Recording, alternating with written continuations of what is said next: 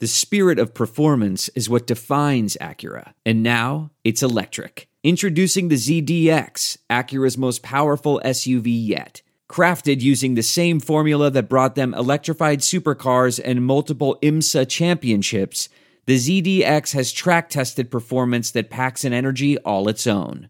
Unlock the energy and order yours at Acura.com. This week on the Chicago Bears Review, the end of the 2016 season is finally upon us. But before it ends, our beloved have a chance to get to 500 in the division and complete their first season sweep of the Vikings since 2011.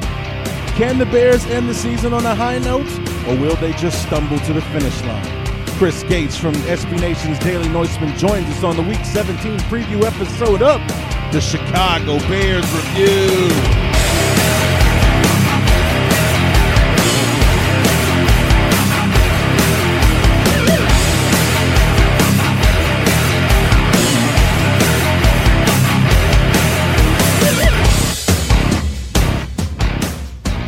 It is the beginning of the end. The end is finally here.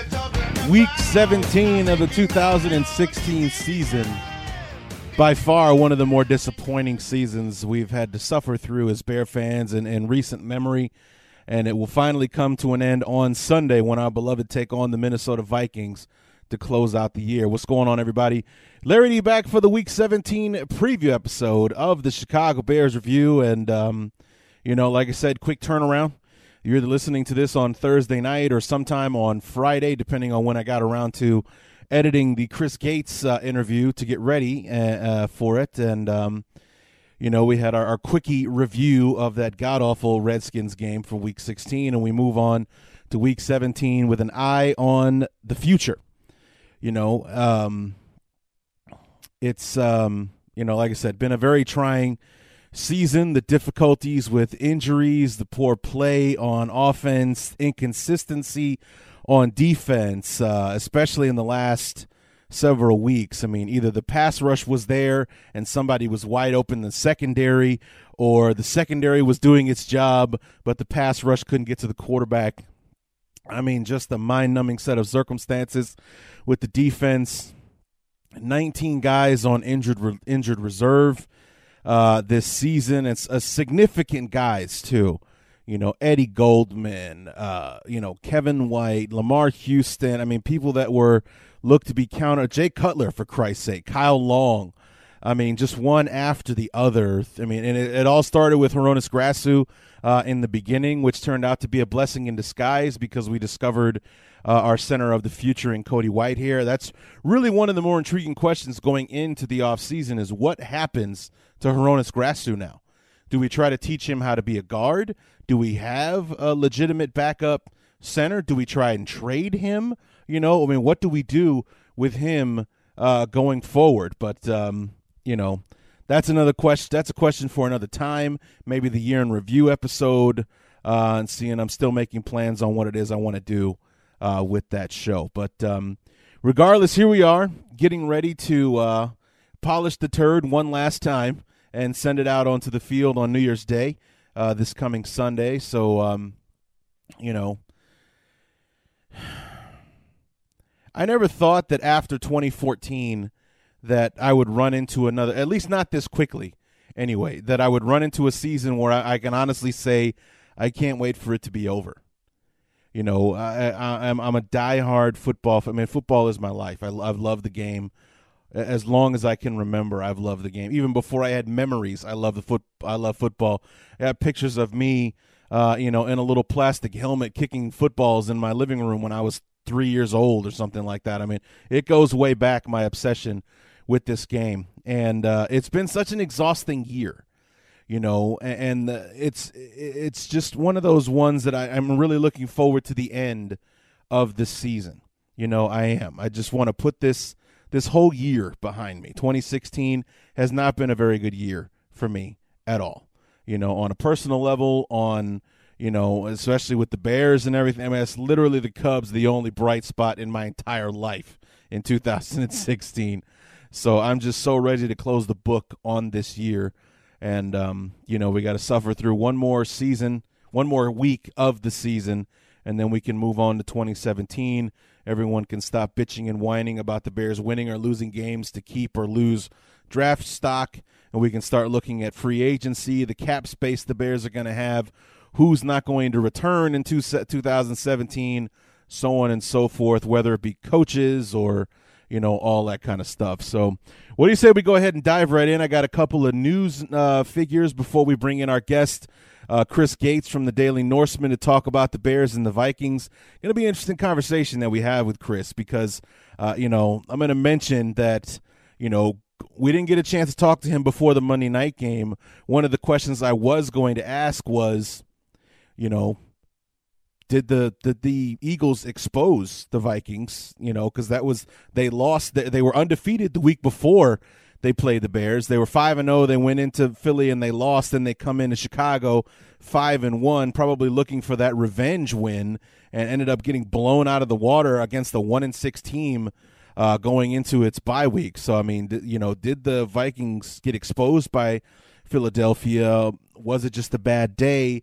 Now we're going to be more on the lines of, and you'll probably hear me say these exact words, what the hell happened to this team? What happened to it? Did the loss of Teddy Bridgewater finally catch up? Did the mediocrity of Sam Bradford and so on and so forth? We'll get Chris to answer all those questions for us. But, one very interesting news note that came out this week, one that's been talked about even by me at points throughout the season, as far as, people having an eye on replacing Jay Cutler in 2017, one way or the other. I think we can all agree he's probably done in Chicago. Whether you agree with that or not, I toil back and forth on that all the time, because it comes back to the same argument or conversation that we just had with Jen Filsinger about Kirk Cousins on the preview episode. Who is out there that's better than what we have in Jay Cutler? Inconsistencies and, warts and all, who's better for the Bears than what's out there? And the stupid answer, of course, is anybody, and that's absolutely wrong, and you know it. It's not right. Anybody but Jay Cutler would be better. That's absolutely incorrect. That's not true, and you know it, so stop being an idiot. But, who's out there that's better? One of the options that's been there even before the season started was Jimmy Garoppolo, a local kid from the Illinois area, went to Illinois, Eastern Illinois, drafted in the second round by the Patriots, had a pretty decent, start to the season, started for the Patriots in the first few games of the year, led them to victories over Arizona and so on in the beginning of the year while Tom Brady was on suspension. The news came out this week. The rumored price, the asking price for Jimmy Garoppolo in the offseason has become common knowledge, or the rumor is out there. And the Patriots are going to be looking for a first and a fourth round pick, pretty much what the Vikings got or gave up for Sam Bradford to get him away from the Philadelphia Eagles, is what the Patriots are reportedly going to be asking for to get him away from them. And I know there are some of you out there saying, absolutely, make that trade right now.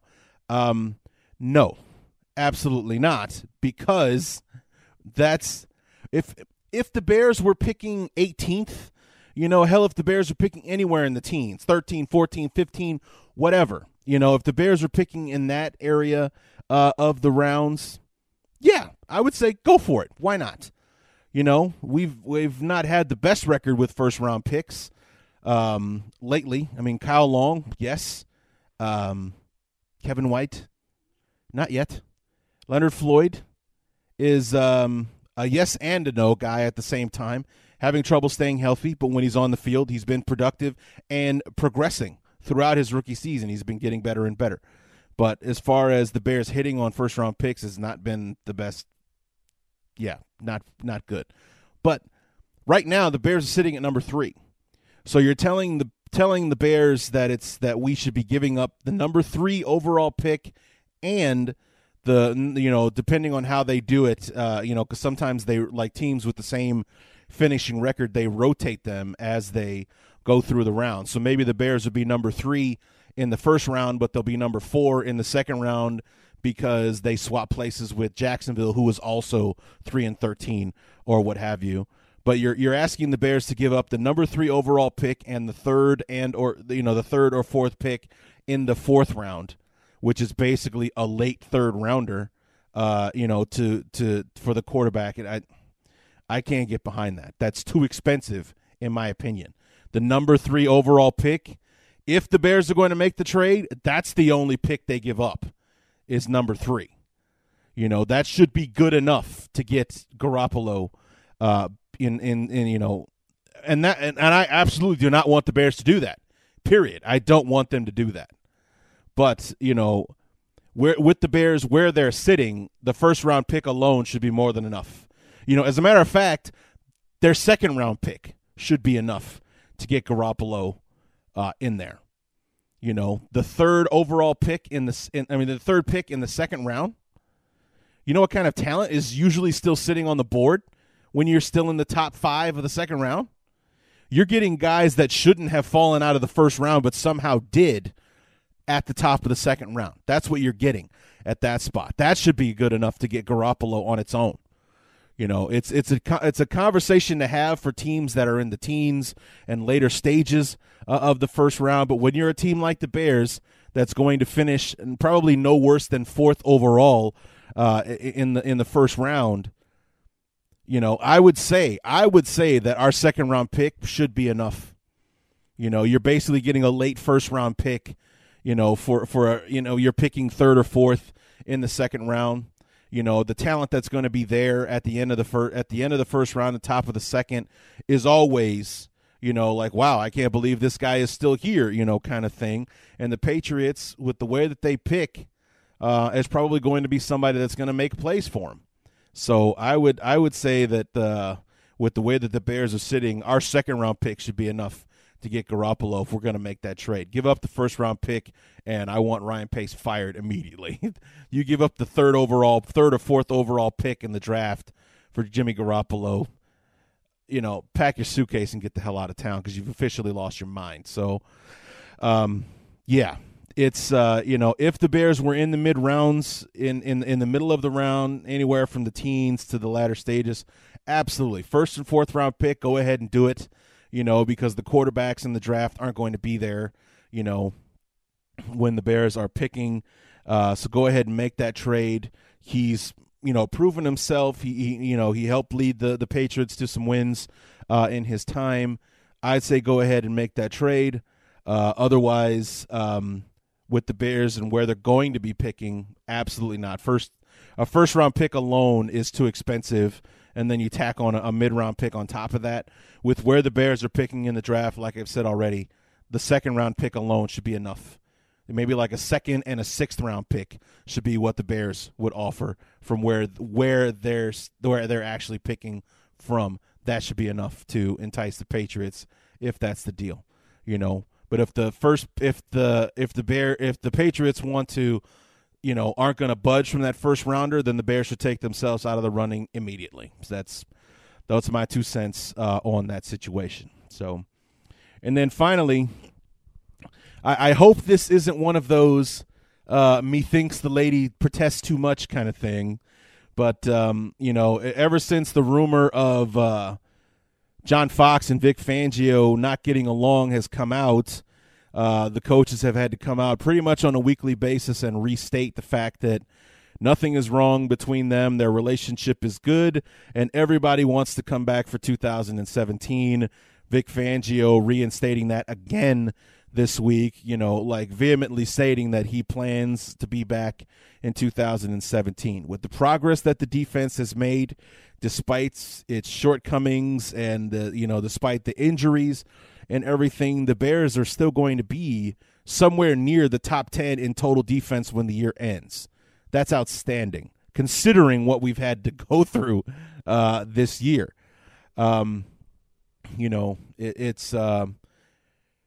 It's progress that would be impeded if anybody else had to take over. If Fangio were to leave, he's the architect. He's the guy that's put these guys in a position to do things. we need all we need is if we redo the secondary, because that's basically the one big thing that's killing us right now is the secondary. I mean, the Washington game is proof of that alone.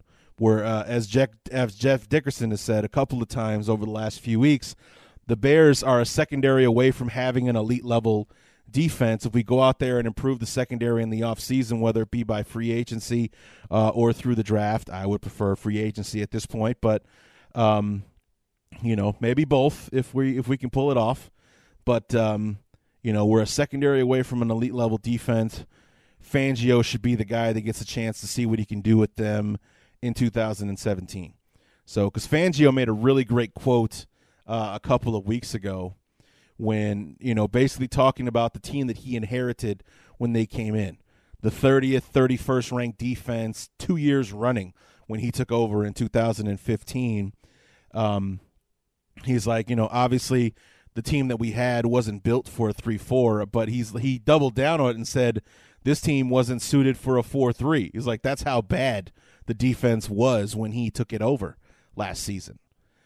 That's how bad they were. We didn't even have personnel for a 4-3 defense.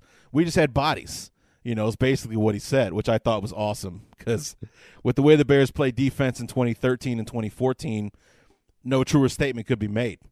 We really didn't have – obviously we didn't have 3-4 personnel, but we didn't really have 4-3 personnel either. So, an excellent point made by Fangio, and I loved him for saying that. I thought that was hilarious when he said it. So, but just to play the devil's advocate, God forbid that, the Bears actually let the truth come out and they aren't getting along, so Fangio does leave for greener pastures and goes off to do it somewhere else. Why not Rex Ryan at this point? Let him come back and see if he can't rekindle his dad's legacy as an all-time defensive coordinator under the Bears banner. The Bears are a 3-4 team. That's the defense that Rex Ryan specializes in. Why not bring him in if Vic Fangio leaves? He just got let go by the Bills. And, I don't know if Rex Ryan would do it, considering that was actually a statement he made at his Buffalo press conference, was that he was surprised that he didn't at least get a phone call from the Bears before the 2015 season when we hired John Fox instead. The Bears didn't even call to interview Rex Ryan for the head coaching position. So, would he want to come to a team that didn't even consider him for their head coaching position? Maybe he just want to take a year off before he gets back into coaching again, that kind of thing. So I'd be interested to see what Rex Ryan does going forward, but I think that would be a fun option to have Rex Ryan as the defensive coordinator where he was, on legendary status before taking over as a head coach in New York and then Buffalo, where he's got a losing record in 6 seasons as a head coach. But, God forbid Vic Fangio has to go, the Bears can't lowball their next defensive coordinator. They got to aim high. So if Todd Bowles eventually, if he gets let go by the Jets, they're leaning towards him coming back, but they're 4-11 and the locker room is disintegrating before their eyes. So maybe they do make a change there. Or if Rex Ryan, is open to it, we got to shoot high for defensive coordinator. Just like I think if Mike McCoy becomes available, if the Chargers end up letting him go on Black Monday next week, that Mike McCoy coached under John Fox in Denver before he took over in San Diego. That's definitely a guy we should be giving a call to take over as offensive coordinator. The way that Dole Loggins has wasted his resources this year, granted, he's had to deal with a lot of injuries as well on the offensive side of the ball. But the fact that, it doesn't take a genius to see that when you put the ball in Jordan Howard's hands, we win a lot of football games. The 3 games that we've won, all 3 of them have the one thing in common of Jordan Howard rushing the football over 20 times in each game. We are 0-12 when he doesn't. So, maybe it is just that simple. Put the ball in Jordan's hands 20 times on Sunday against the Vikings. We'll probably come away with a victory. So, Put the ball in and give the ball over to Mike McCoy, let him take over as offensive coordinator and see what happens there. So I don't know. Just an idea while we're hashing things out here. But if Fangio does not stick around, maybe Rex Ryan wants to be the defensive coordinator for the Bears and earn his way back to a head coaching position that way. Or maybe he'll be like Wade Phillips and realize that he's much better on the one side of the ball than he is running an entire football team. So who knows? I mean, I'm pretty sure that Wade Phillips isn't hurting for money these days. So, probably making more than some head coaches out there as the DC in Denver and, proving over and over again just how valuable he is at that position. So anyway, those are my news and notes for this week. And, if the Bears want to entertain the idea of trading for Jimmy Garoppolo, our conversation should start with the second-round pick. The first-round pick should never be in the discussion. You do not trade the number 3 overall pick away, unless if they want to throw – here's an interesting conversation. If the Patriots want to give up their first-round pick along with Garoppolo, then maybe. The Bears would have to do something to stockpile picks as well. It's not going to be, the Bears give up a first and a fourth rounder for Jimmy Garoppolo. No. With the weight that the Bears are holding in the draft, it's going to be the Bears get Garoppolo and New England's second-round pick. The New England's first and second-round pick and Jimmy Garoppolo, and the Bears give up the third overall pick and their fourth rounder. As it's got to be something like that. Okay, that's just it's too heavy on one side, and if it were a scale, it's too heavy on the Patriots side and way too light on the Bears side as far as what we're getting in return. It's just it's not enough. So that's why that conversation is a non-starter, in my opinion. So anyway, that's going to do it for the news and notes section. We'll go ahead and invite our good friend Chris Gates from the Daily Norseman and SB Nation to talk to us for Week 17, the season finale between the Bears and the Vikings this Sunday. It's the final countdown.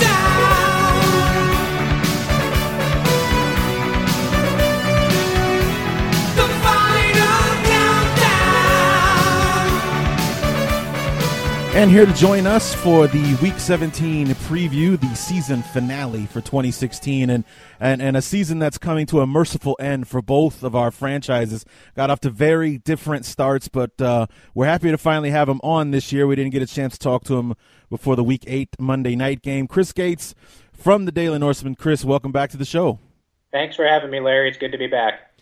So, Chris, there was a question that I wanted to ask you the very first time that we were supposed to have you on, and the question was: you guys started out 5-0, then you went to Philadelphia, lost the first game of the season, and this was a question I wanted to ask you before the Monday night game against the Bears. Was did the Vikings simply have a bad day that day, or did the Eagles expose the Vikings, or show the NFL the blueprint on how to beat the seemingly unbeatable Vikings at that point in the season?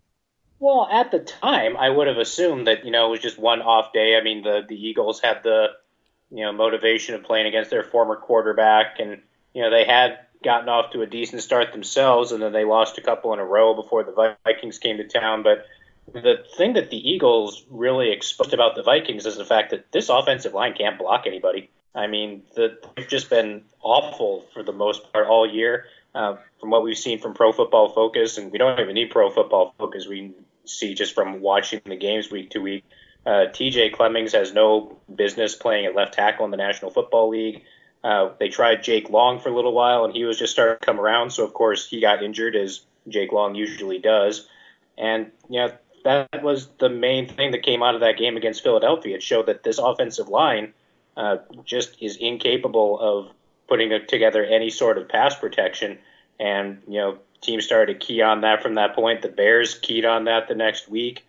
And, that's basically where the season fell apart, because defensive coordinators could watch this offensive line and say, hey, we can beat these guys relatively easily, and that's just what's happened all season long. Because I was looking at the schedule, and the results and everything that's gone down, and the offense really tapered off after that first 5 games. I mean, I did the math, and you guys scored 120 points in the first 5 games, and in the 10 weeks since, you've totaled 170. So you're averaging 24 points a game when you started out 5-0. You're averaging 17 points a game in the last 10 weeks, and you saying the offensive line is the key reason for the offense suffering since that point. That is the primary culprit. I mean, we had the change of offensive coordinator when, after the Bears game, Norv Turner just kind of decided to skip town for whatever reason, and Pat Shurmur took over from there. I mean, it seems like the offense has been more efficient under Shurmur. I mean, Sam Bradford, I think, is playing fairly well and putting up numbers and that sort of thing. But, it's just the inability to sustain drives. There always seems to be a penalty at absolutely the least opportune time. And, things like that will shut down your offense in a hurry. And we've seen a lot of that over the last 10 games. Well, you've just accurately described the Bears' offense right there. It's not able to sustain drives, always seem to produce a penalty at the worst opportune. I mean, not that there's ever really a good time for a penalty, but I know exactly what you mean when you say, like, the worst possible moment. Oh, so-and-so finally broke this great, this great player. We finally got that deep ball we've been looking for, that nice run from so-and-so, only to have it called back for a holding penalty, or one of the linemen got their hands into the face and couldn't get it out of there in time, and so on and so forth. So having those costly mistakes come along, even at the moment where you think your offense is finally getting things going, that definitely sounds like the tail of the tape for the Bears on offense as well. So the thing I did notice is that regardless of how the offense has been playing, you necessarily can't blame it on Sam Bradford. I mean, he's not exactly racking up the yards, but 71% completion rate, 17 touchdowns, only 4 interceptions on the year. So for the most part, Sam Bradford's has been a bright spot on the offensive side. I would definitely have to say so. I know there's a lot of people who are now angry about the Sam Bradford trade because, nobody was complaining about it when the Vikings were 5-0. But, now that things have fallen off a little bit, people are griping that they don't have a first-round pick now because of the Bradford deal and that sort of thing. But, if people don't realize that when the Vikings got to camp, their quarterbacks were Bridgewater, Sean Hill, and Taylor Heineke. And we all know what happened to Bridgewater. Heineke showed up to camp with his foot in a cast and wound up on the physically unable to perform list. So people don't understand that after the Bridgewater fiasco, if this team doesn't make a trade, they are one hit away from Joel Stave playing meaningful snaps at quarterback. And without the Sam Bradford trade, this is probably a team that, we'd probably be sitting right there with the Bears at 3 or 4 wins without Sam Bradford at quarterback this year. And Sean Hill is 38 years old, and playing him behind this offensive line, he would have gotten just destroyed. And then, like I said, behind him, we have guys like Stave because of the injury to Heineke. So, hindsight is 20/20. I understand that, but at the time the deal was made, things were markedly different than they wound up being at the end of the season. So let's talk about the defense here for a moment. I mean, you got off to that great start, the 5-0. Start for the Vikings. The defense was, really plugging along, the top unit in the league and not giving up a lot of points. And then, as the season kind of wore along, I'm kind of looking, kind of being reminded of your comments a moment ago. Can't sustain drives, always having penalties and things like that. Just looking at some of the scores here, you only scored 10 points in the losses to Philly and Chicago, only 16 points to the loss to Detroit, 13 in the other loss to Detroit, 15 against Dallas, only 6 to Indianapolis a couple of weeks ago. Was the defense just being worn down? I mean, even as good as the defense has been, and was, highly regarded coming into the season, did the lack of any help on the offensive side, kind of counterbalance and negate how good the defense could have been? I think that's got to be a lot of it. There has been some injuries on the defensive side, not nearly to the extent that we've seen on the offensive side of the ball, obviously. But, once your offense can't stay on the field and your defense is constantly on the field and, the defense has had their issue with penalties too. I mean, Everson Griffin's good for jumping offsides on a 3rd and 5 at least once a game to give an opponent a fresh set of downs. Xavier Rhodes, for as good as he's been, has gotten flagged for a couple of pass interference penalties at bad times. And, like you said, this defense is going to get worn down, and they pretty much go out there every week knowing that if they don't play absolutely perfect football, there's very little chance that this team is going to win because they just don't put up points. And I'm sure that kind of pressure has played a role in that as well. Yeah, also, sounds like mirror images of the Bears as well. Our offense has struggled mightily as far as scoring points as well. I mean, like you said, we basically have very similar stories as to how the teams have played, only you got off to a 5-0 start. We're regarded as one of the top teams in the league, if not the top team there for a while. Yeah. The Bears, on the other hand, starting off 0-3. No illusions about the team that's taking the field on Sunday. So, talk about that as a fan, just how disappointing it was to be this year's Atlanta Falcons. The Falcons came out of the gate 5-0 last year and then pretty much had the very similar fate that the Vikings did. 2 out of the last 8 games, finished 7-9 and, didn't even get to the playoffs. And here the Vikings end up being that team this year. I mean, it was disappointing for a number of reasons. I mean, there were expectations on this team even going into the season. I mean, even after what happened with Teddy Bridgewater and then the Sam Bradford trade was made. So this team was still expected to be among the top teams in the NFC, certainly to compete for a division title, which has gone by the boards a couple weeks ago already. But, you watch this team go 5-0 and watch the first game at US Bank Stadium against the Packers in prime time and the way the defense showed up and Bradford making his debut and whatnot, and all the way to them blowing out a Houston team that, say what you want about the AFC South, but that's still a playoff team. So, and they blew them out, and then the bye week came along, and, we look at the power rankings that we take a look at every week, and a lot of people had the Vikings at number 1 in those rankings, and, all of a sudden, like you say, you go into that Philly game, and all of a sudden people realize that your offensive line is awful and that kind of thing. And, you just kind of slowly slide downhill and, you sit back and you watch and the kind of start this team got off to. And then for just whatever reason, they were not able to get back to that at any point during the season. On the bright side, I mean, the defensive side of the ball is still fairly young for those Vikings teams. So, if they can get the offensive line problem solved, this team could be back again as early as next season, I think. Yeah, no, I definitely believe. And speaking of next season, is there any word on the progress of Teddy Bridgewater? I mean, how far along is he? Is 2017 even a possibility for him at this point? There's been a couple reports. I mean, he's been at the games a couple of times. He's been in the locker room. Apparently, he's walking around he still has a bit of a limp, which is not unexpected, obviously. But, that goes back to the Bradford deal, and, the Vikings and Teddy Bridgewater and everyone else can put as brave a face on this in public as they want to. But I honestly think that if the Vikings had any thoughts about Teddy Bridgewater being ready for the 2017 season, they wouldn't have made the trade for Sam Bradford, and they might have taken their lumps with someone like Sean Hill or finding a lower or lesser quarterback in free agency or making a trade for a quarterback that was not quite up to that caliber.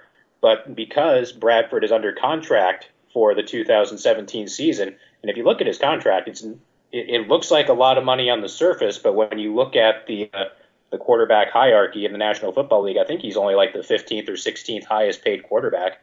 So the fact that they have Bradford ready to go for 2017, like I said, I believe if they thought Bridgewater was going to be ready for 2017, they wouldn't have made the Bradford trade in the first place. But I don't think they're as optimistic about it behind closed doors as they are out in public. So that kind of sums up where I personally think Bridgewater is at this point. Obviously, I'm in Minneapolis. I don't know what's going on up close and personal or anything like that, but that's my view of the situation. So going back to the Bradford trade, I personally thought it was insane. Not necessarily because Bradford's not a good quarterback, but just because he is, or was, I should say. I mean, this year has been an anomaly for all intents and purposes, but one of the most easily injured quarterbacks in the NFL. Now, whether it was just due to bad luck, poor health, bad offensive lines in St. Louis and Philadelphia or what have you, but that was the one reason why I didn't agree with that trade from the outset, was that Bradford is a paper doll. He's going to get hurt, and then the Vikings are going to be right back in this spot again. But I got to give Bradford credit. Even with the offensive line and the beating that he has had to take each and every Sunday, he's actually been healthy the entire year this year. And that's one of the more surprising things. Of all the people that have gotten hurt on this team, and particularly on the offensive side of the ball, the fact that Bradford is still walking around and healthy and going out there every week and playing all the snaps, it's kind of miraculous all by itself. I mean, like you said, he's torn his ACL twice. He's perpetually been behind terrible offensive lines, particularly when he was in St. Louis. And this offensive line might be worse than any of the other offensive lines he's played behind. And yet, barring something crazy happening on Sunday afternoon, he's going to make it through this season relatively unscathed and be ready for 2017. Now, has the offense really missed Adrian Peterson this year? I mean, even with the offensive line being the way that they are, would it have mattered if Adrian Peterson was healthy throughout the entire season? I mean, I know he would have brought a lot more to the table than the running backs you did have, but he missed all but 2 or 3 games so far this season. Would he have been able to make much of a difference on the offensive side? I honestly don't think he would have made a whole lot of difference. I mean, if you look at his stats going back to the end of last season and then the first couple of games he played this year, he looked like he was already starting to wear down. I mean, I understand that he won the rushing title last year, but the last 5 or 6 games of the 2015 regular season, he didn't look like Adrian Peterson. The playoff game against Seattle, he was relatively terrible. The first 2 games this season when he actually played, because he got injured in the Sunday night game against Green Bay, he was averaging, I believe it was 1.6 yards a carry on 30 carries in that 7-quarter stretch. So, I mean, with the way the offense has gone this year, and particularly with the switch from Norv Turner to Pat Shurmur, because Shurmur likes to run his offense out of the shotgun, spreading things out, and that's completely the opposite of what generally works for Adrian Peterson. And so I think because of that switch, I mean, maybe Norv doesn't leave if Peterson's there at that point in the season, but he wasn't. So, I mean, I honestly don't think that Adrian Peterson would have made a heck of a lot of difference this season. Do you think that he'll be back in Minnesota next year? I'm hearing that his cap number is insane. He was hurt this most of the year, and as you said, even when he was healthy, he wasn't as productive as he's been in the past. He has a cap figure of $18 million this coming season. The next highest paid running back in the National Football League doesn't even clear $9 million.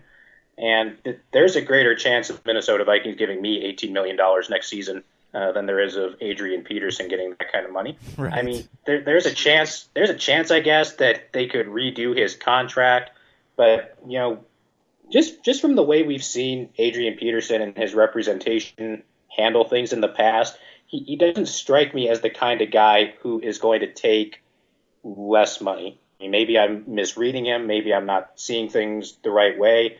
But I, frankly, would be surprised if Peterson was back next season, particularly if they do stay with Pat Shurmur for the offensive coordinator's position, keep him there full time, because his style of offense just doesn't work for Adrian Peterson. I mean, Peterson likes to line up 7 yards behind the line of scrimmage, get ahead of steam, and head toward the line of scrimmage. The Shurmur offense is a lot of shotgun, a lot of read option looks. And, Peterson still, after 10 years in the league, doesn't run well out of the shotgun. He doesn't pass block very well. He's not a great receiver out of the backfield. And, with his cap figure, I mean, unless he decides to take a huge, huge pay cut, I don't think there's any reason to believe that he's going to be back next season. So one more thing I wanted to ask you before we look towards 2017 is what was the story last week with the whole we didn't listen to Coach Zimmer about covering Jordy Nelson. I mean, there's been conflicting reports whether it was just the first possession. No, it was the first half. It wasn't until the third or fourth quarter before we finally started covering Jordy Nelson. Then you saw his production go down. What exactly, as far as you can tell, what did happen with all of that on Sunday? At this point, nobody knows because there's been so many different stories. I mean, right after the game, when they talked to Mike Zimmer, he said that they fixed the problem at halftime, and then it kind of marinated for a couple of days. And when they came back on Monday or Tuesday to Winter Park to practice, the story became that, well, it was only the first possession, what have you. Apparently, this was Terrence Newman's idea. During the week, apparently Mike Zimmer was saying that Xavier Rhodes was supposed to follow Jordy Nelson everywhere he went. And then when it got to game time, Newman went to Rhodes and said, no, let's just play our regular sides. You don't follow Jordy Nelson because if Jordy Nelson's on my side, I can cover him, that kind of thing. I'm more tempted to lean towards what Zimmer actually said immediately after the game because, it's right after it happened. You really haven't had time to formulate. And the only people that really know what happened are Zimmer, Rhodes, Newman, Captain Munnerlyn, the rest of that secondary. But, it doesn't seem right that after, they sat on it for a couple of days that all of a sudden the story changed and, no, it was only one possession and then we got ourselves right and whatever, because Jordy Nelson just whooped that defense the entire first half. And then the second half, after he had 7 catches for 140-something yards in the first half, he had 2 catches in the second half, and he had single-digit yardage in the second half. So I don't know if I buy the whole it was only for one possession sort of story that they were trying to sell after giving it a couple days and letting everyone, I guess, get their stories straight and that sort of thing. Right. So with the 7-8 going into the final game, the best you can hope for is 500. Not going to be good enough to win the division or make the playoffs this season. So this is the grand finale for you guys as well. What is it that you want the Vikings to focus on going into the off season? Is it just health that we need on the offensive line? Do we need to upgrade personnel? Are there other places you want to see the Vikings improve as well? Well, as far as the offensive line, I mean, there's a severe need for personnel upgrades, and I think that's where just about all of their energy, at least definitely in free agency, I think their focus is going to be on the offensive line. And I'm sure that once we get to draft day, that's going to be the primary focus too, because, like I said, TJ Clemmings has no business being a left tackle in the National Football League. I think if they move the guy to guard and let him stay at guard and concentrate on playing guard, he would be okay. And he might even actually be pretty good as a guard. But, he played right tackle as a rookie, and he's played left tackle this season, and he's been a disaster at both spots. So I think he's got too much ability to give up on him, but I think he needs to get pushed inside to the guard spot. But even with that being the case, the depth on this offensive line is not good. The starters on the offensive line are not good, and that needs to be the primary focus. As far as anything else, I'd like to see a lot of the younger guys get a little bit of an opportunity. If Laquan Treadwell is healthy enough, get him out there. Guys like C.J. Ham, the third-string running back, even guys like Rashad Hill, who the Vikings pulled off of Jacksonville's practice squad earlier this season to possibly help on the offensive line. I'd like to see him get a little bit of time on Sunday because, basically when you're in the situation that the Vikings and the Bears are in, where this is the final game of the season and you're not going to the playoffs, it's kind of like a preseason game, and you want to give guys an opportunity to kind of get into a live fire situation and see what they can do. And I don't know if Mike Zimmer is going to go along with that sort of thing or not, but if he was inclined to do so, that's definitely something I'd like to see. So my last question for you is kind of a two-parter. Number one, do you know where the Vikings sit right now with their draft order at this point? I believe that if the season ended today, the pick they would be sending to Philadelphia would be number 14. That's right. You guys, they don't have their first rounder. Their right. First pick is not going to be until the middle of the second round. Fortunately, thanks to last year's draft, they do have an extra third rounder and an extra fourth rounder, both coming from Miami, who's one of the playoff teams in the AFC. So we don't know where their picks are going to be yet, but they will be in the the lower half of the third and the fourth rounds. Okay. Well, that kind of negates my next question because as a Bear fan who's been, kind of circling the bowl for the rest of the season, pretty much since before the first Vikings game, I've had my Bear brethren telling me that, or saying that, we hope that the Bears, we don't want the Bears to lose because we want the best possible pick. So my question was going to be, so let me just get your thoughts on this. My question was going to be, would you prefer the Vikings not win to get the higher pick, or would you just, as a fan, you want to see your team win on Sunday? We've had this debate at DN before for years. I mean, like back in 2013, the team started out like 1-7, and people are like, oh, they should start tanking games so that they can get themselves the highest draft pick they can possibly get. And maybe it's just me, but I've never understood that mentality. If the Vikings were 0-15 going into this week against Chicago, I would want them to finish the season 1-15. If they're 14-1 going into the final game, I want them to finish 15-1.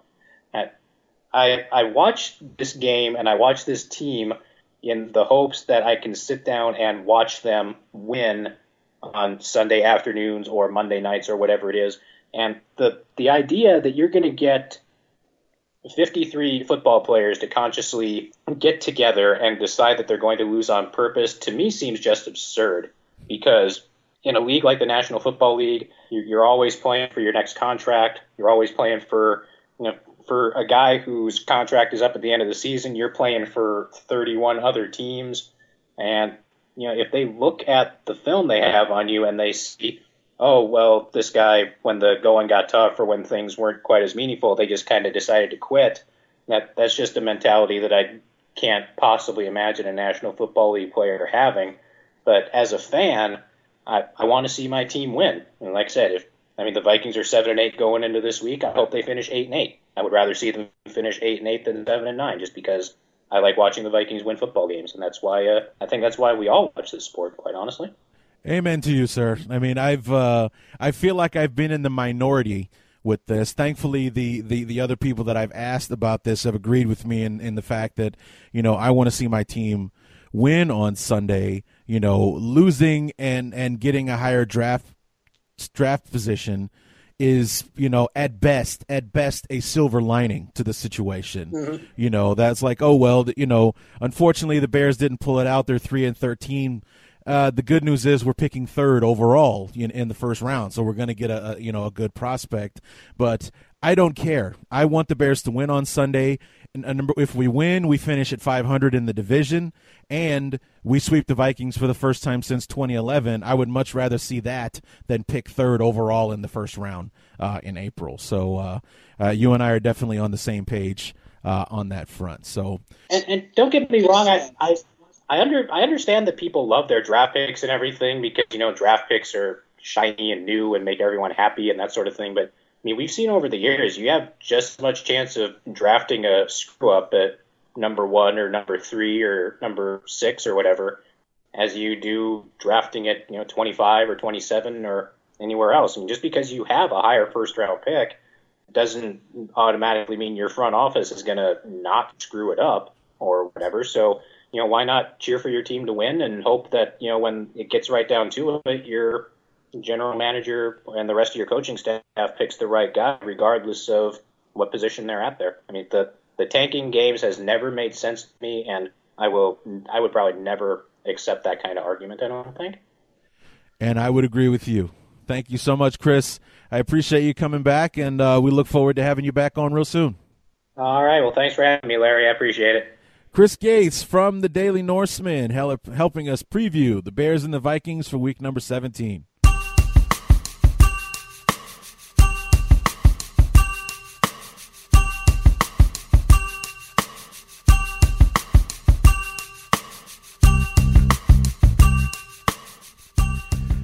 And as usual, we want to thank Chris Gates, our guest, for being on the show. And I always enjoy talking to Chris and having all of my other NFC North brethren on the show. Jeremy and Evan and Chris are like my favorite guests to have on the show, which is nice because they're the guys that I have to talk to the most in doing this thing.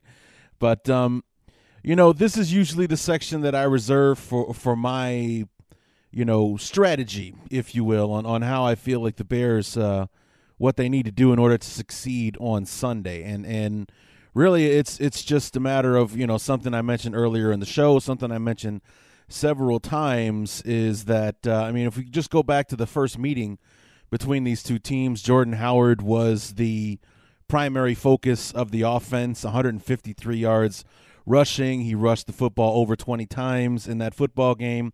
In fact, the only 3 wins that the Bears have this year, Jordan Howard carried the ball over 20 times in all 3 of those wins. The first one over Detroit, the big win over Minnesota on Monday Night Football, and then a couple of weeks ago, he had over 30 carries against the 49ers as well. So, it's not when Jordan Howard rushes for over 100 yards, the Bears win, because he's done that 6 or 7 times this season. It's when Jordan Howard carries the ball over 20 times, then that means, the Bears are controlling the clock. The Bears are, winning football games. So on offense, that would be it, especially against a defense as good as what the Vikings have to offer, to go back and try to exploit what we did in that game, where we had one of the best defenses in football. It's like that was one of the more mind-boggling things about that game, was that defensively we thought the Vikings were going to ragdoll the Bears all over the place, and here we are running it down their throats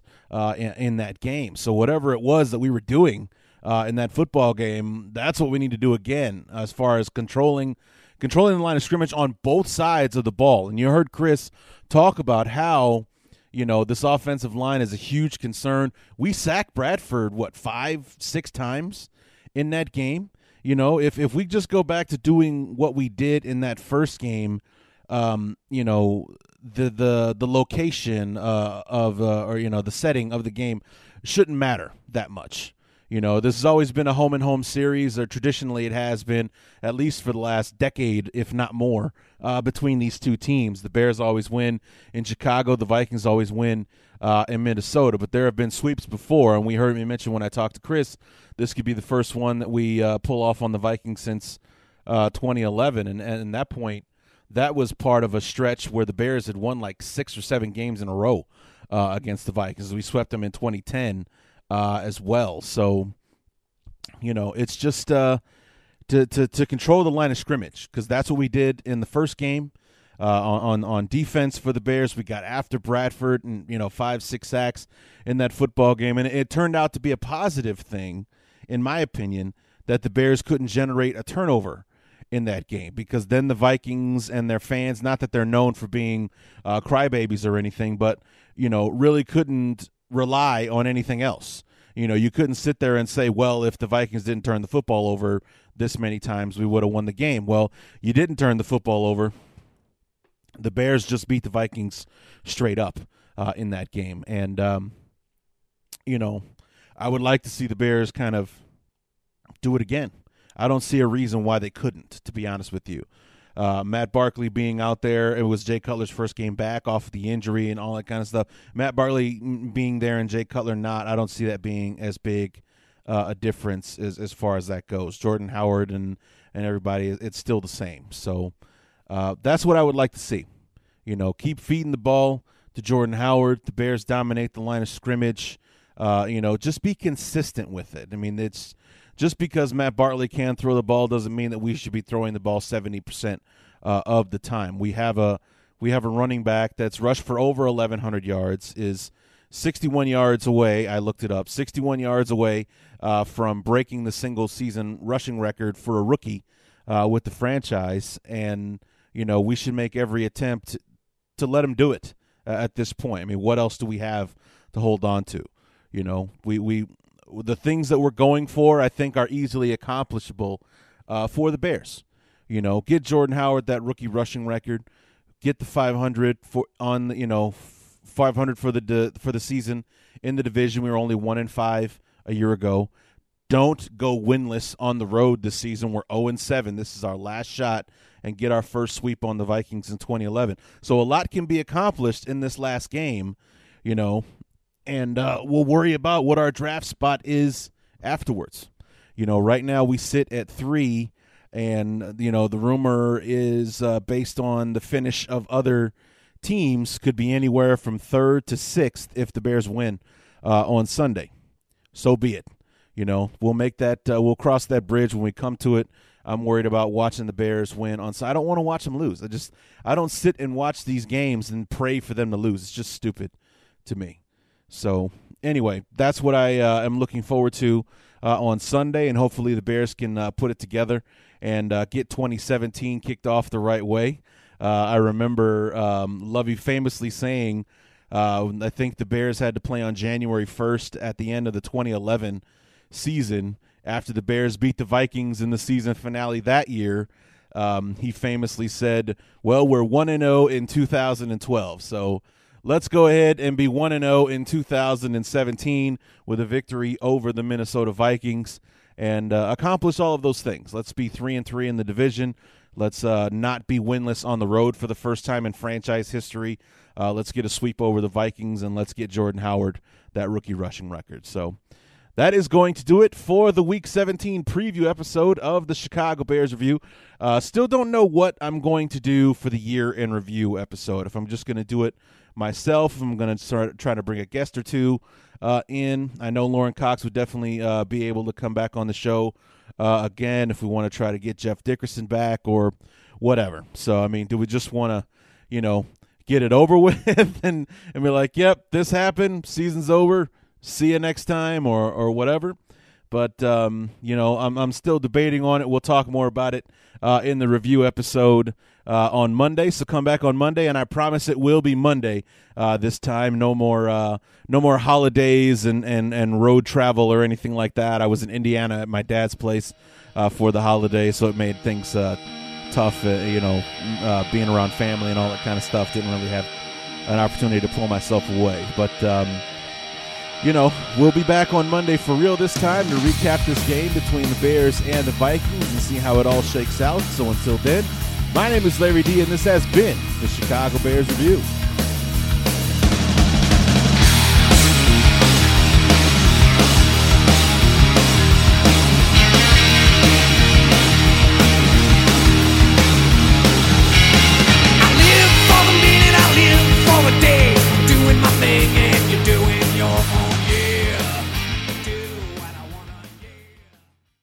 There's no distance too far for the perfect trip.